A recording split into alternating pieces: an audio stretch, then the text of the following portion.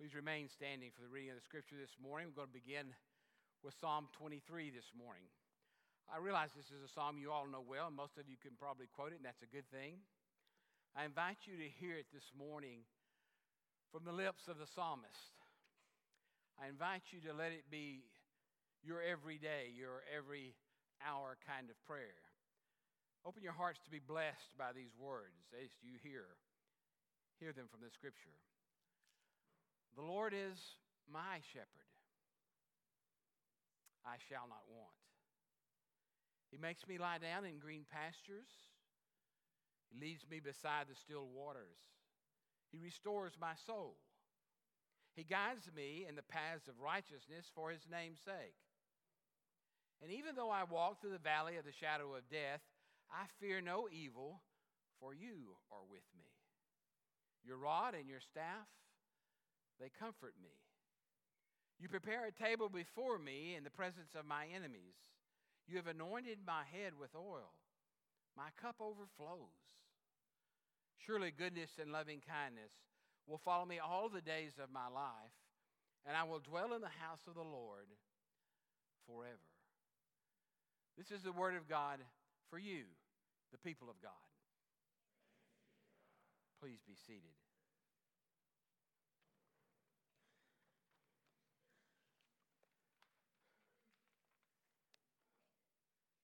This is, quite simply, the most familiar of all the Psalms. It is also, quite possibly, the most popular passage in Scripture, at least the one that people are most familiar with. Probably because it is read so often and so much in particular times of our lives, especially in the times of loss, when someone close to us has died and we are grieving their loss. But also, it is read at the hospital beds or the home beds of many people who are preparing to meet Jesus, who are getting ready to go and be with him. It is mumbled under the breath when people are accosted by their enemies in the world. I'm sure it is on the hearts of every person who is facing martyrdom for the kingdom of God. I'm quite sure that there are no other words in Scripture, even including the New Testament, that are any more powerful than these very words. And when we begin to grasp the context of the passage of Scripture throughout, both the Old and the New, when the writers speak about Jesus as the Good Shepherd, that we are drawn to those ideas by a powerful, powerful pull, even the pull of the very presence of God. Yes, it's difficult. Yes, it can be troubling. But it's not the only time we remember this passage. This passage is all of that for comfort and for grief, but it's oh so much more. It is, as I was telling the children, a passage of Scripture that draws out for us the confidence with which we can live when we recognize and have tuned our lives to following after the Good Shepherd. It is at that point that God is most real to us. This shepherd, as you go on to read it as I just did, it shapes our image of God. It reminds us that God is our shepherd. And that is a powerful image. Now, I know that most of us aren't sheep farmers, right? We're not sheep ranchers either. And in fact, in Texas, there are more cattle than sheep, right? But that doesn't have anything to do with the power of the image. The power of the image to the first people was so prevalent in everyday life. In fact, it was probably being said constantly around most villages, everyone needs a good shepherd. They're probably watching the young men growing up, wondering if one of those young men will become the shepherd of their flock, especially if they had no male children. Somebody had to tend to the flock. Someone had to care for them. And when you were talking about a shepherd looking for someone, everybody knew their value and everybody needed one. Now, some of the reasons that they needed one was because of the vigilant care, the love for which a shepherd gazed upon the sheep. The shepherd is always concerned with the safety of the sheep. They were a valued commodity. They were not only food and clothing, the source of food and clothing, they were the source of trading and bartering with other persons. They were at the very center of their commerce and life. So a vigilant care for the sheep was very important. Now, You ever have any sheep? You know how smart they are, right? You've heard it over and over again how smart sheep are, or I would more correctly say aren't, right? They just get in all kinds of trouble unknowingly and unwittingly unless they have a shepherd who stays vigilant in caring for them. Not only is he vigilant, but he must be reliable. That's what the staff is all about, to protect the sheep from the wolves that would attack the flock. The shepherd was also their guide who led them to places where they found food daily and where they found their daily water. The place where he took them as he stood by the gate and counted them to make sure they were all there as they came into the pen at night. Nothing was more important than this image of the shepherd to the people of Israel. And so when the psalmist wrote, "The Lord is my shepherd," and personalized it in that way, he was making a very strong statement.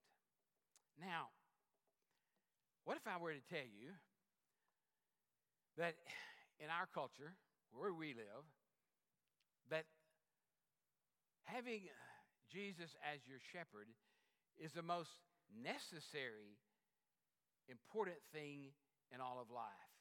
It's the essential ingredient, if you will. It is the one thing that you can't live an abundant life without Jesus. Now, you might be thinking, as probably some of the kids were, man, if you think about the things you want in life, that list is long, right? And the culture in which we live is quite different. As young as I am, you know how young I am, right? I mean, the things that we call necessities now were very much luxuries or even unheard of when I was a young boy. Who in the room doesn't have a cell phone? Yeah, that's what I thought. You know, I can remember when they first came out, somebody says, "I don't have a cell phone." You're a lucky person. But we think that a cell phone is now a necessity, right? In fact, the discussion begins when your children are about in the 3rd and 4th grade, starting to tell you how necessary a phone is for their life. Now, if you're wise, you say, But anyway, that's another story, right? Another sermon. But the reality is, we have so many necessities in our life that it's hard for us to recognize the things that are truly needful in order to have an abundant life. And because we live in a culture of such rugged individualism and the idea of being self-made, struggling hard to accomplish all we can in our American culture, we also have a kind of pride in being able to take care of ourselves. So to stand up here and say the most important thing in your life is the presence of a shepherd who will meet all of your wants and needs is to say something that most people probably think, well, that's quaint, but that's really naive. I mean, what good is a shepherd if you're dying from cancer? What good is a shepherd if you can't provide food for your children? What good is a shepherd if you're burning up with pain from an illness and you're stuck between this world and the world to come? What good is a shepherd when you look out around you and you're frightened by the idea that might be a terrorist even now in some place threatening the lives of people? We are so stressed out about the things that we think we need and must have as necessities in our lives that it's even all the more reason to believe that we need a shepherd. Think about our lives. We live in the midst of traffic gridlocks. You know, I found a way to miss a lot of traffic. I had to move from up north down south. Which used to in my life, I would have thought if I moved south toward Dallas, I'd be getting in worse traffic. But then I lived in Frisco and its surrounding area. And sometimes just getting to work was stressful. Well, there's some people that drive an hour and more every day just to get to work. Wow, that's stressful. Gridlock is stressful. I don't know why people just won't get out of my way when I'm going somewhere, right? And when I was up north, there were only 2 roads that came south. One was clogged, the other one was automatically clogged too. So it was trying. Now, I have to drive through a lonely neighborhood with very few cars on the street at 30 miles an hour, and I get here in 10 minutes, maybe 11 if I catch a red light. Hardly see anybody. It's heaven, right? Gridlock and stress can be tended to in the day in which we live, but some cannot.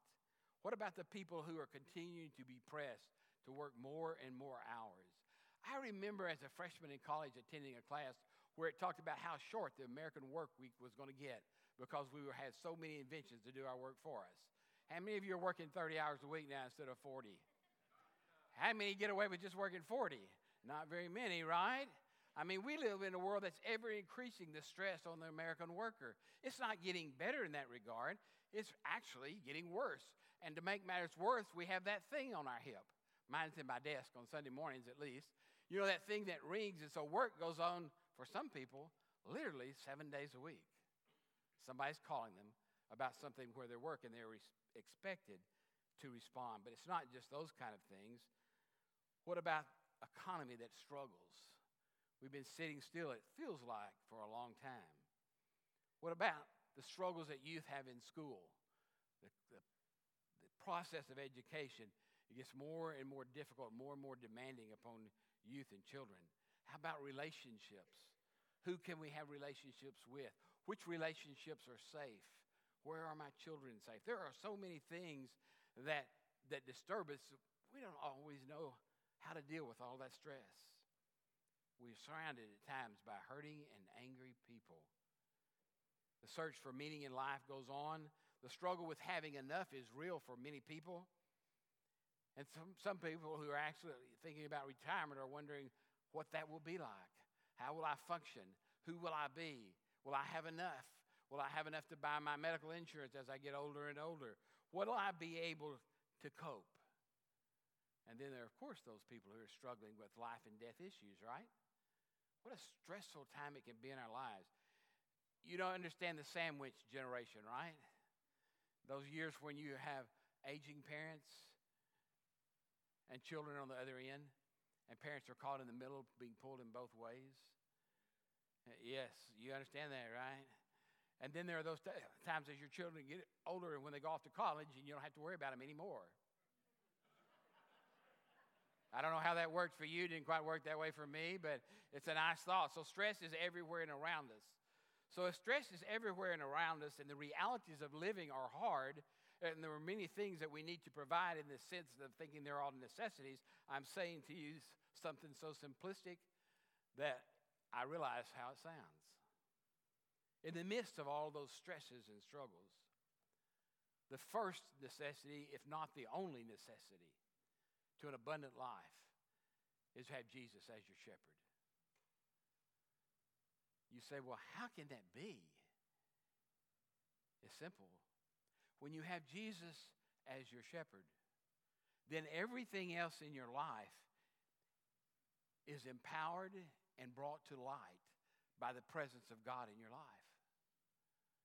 You see, whenever you take Jesus as your Savior, your suffering takes on a different atmosphere. Your struggle takes on a different atmosphere. Your need for more and more and more becomes lessened by receiving more and more of the presence of God in your daily life. Having that sense of the importance of Jesus is so clear in the 23rd Psalm, written long before Jesus made his earthly appearance. Now, but there's another passage of Scripture in the New Testament that also talks about Jesus as shepherd in a kind of a different way and adds yet some more imagery that's important to us. From the Gospel of John, the 10th chapter, we find these words about the shepherd.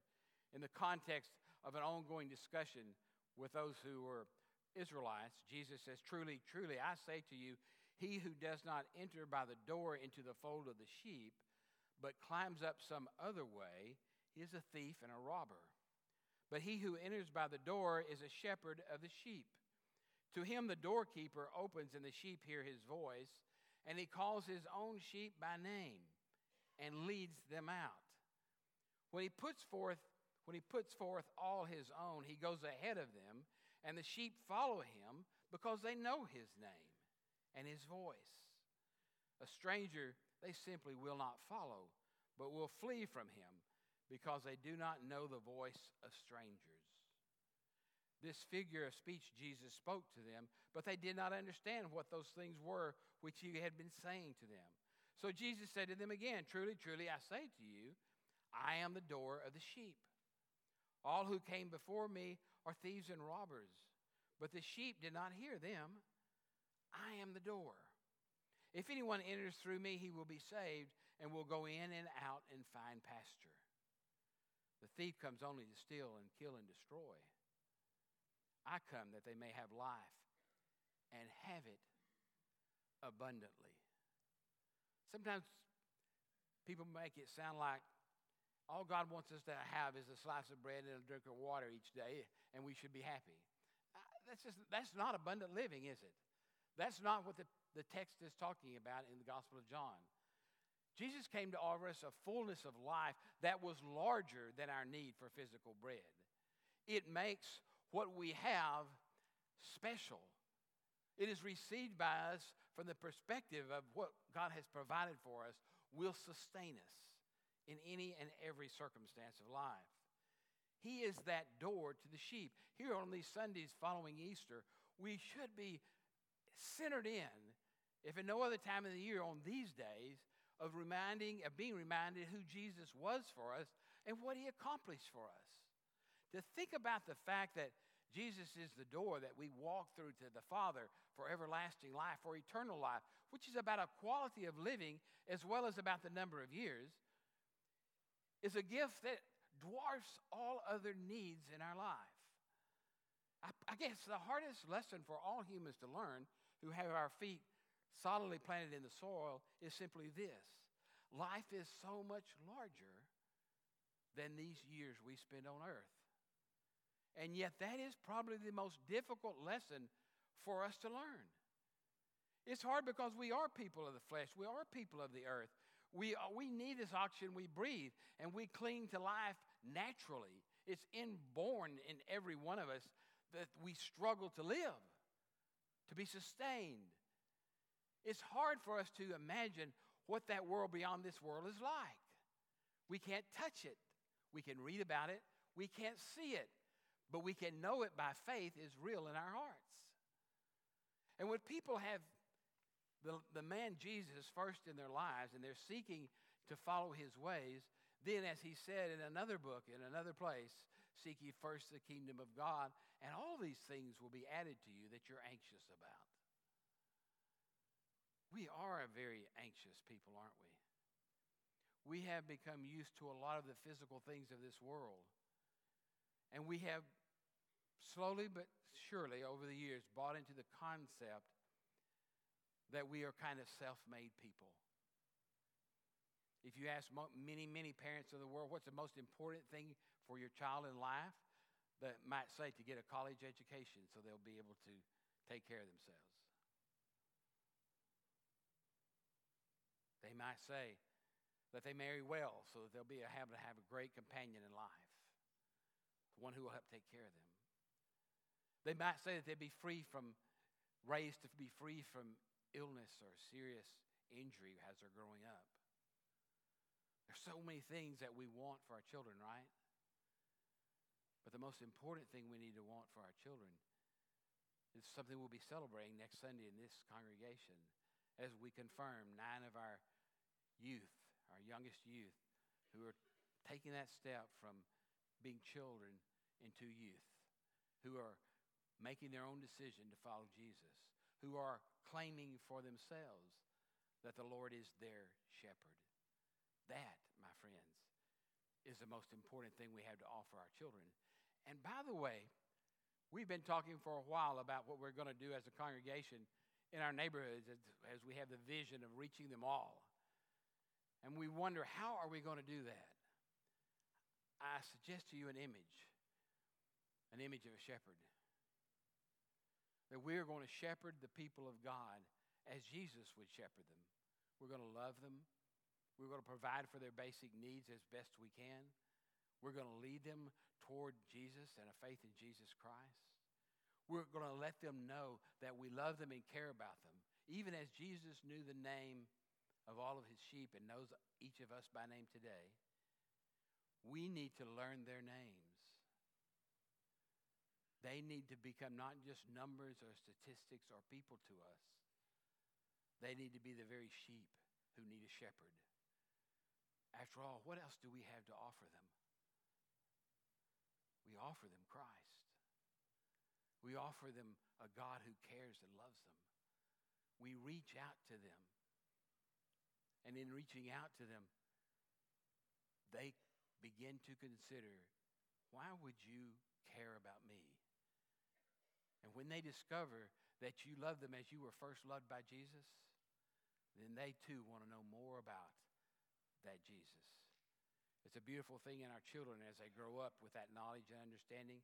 It's a beautiful thing to become a part of the body of Christ step by step, all a part of the process of being a mature follower of Jesus Christ as the years go by. But for many, they can't get to first base because they just don't have a shepherd. Everyone needs a shepherd. And in God's eyes, everyone deserves a shepherd. And in God's plan, we are the shepherds that are being sent to the people of God to show them in concrete ways that we love them, that we care about them, that we're praying for them, that we have their lives on our minds. Now, what we celebrate today at the table of Holy Communion is the most physical expression of how much God loves us. The shepherd who gave his life for us becomes the shepherd that we follow and offer to other people. It's why this table is open. It's why it's the table of the Lord. It's not the United Methodist table. It's a table of the Lord. That anyone that wants to come can come in fellowship with the Lord and hear the Lord call them by name. Anyone, regardless of your stance or place today, if you are seeking to be in the presence of God, you are welcome to this table. Jesus will meet you here, and you will be able to hear him say your name deep down inside, where only you and God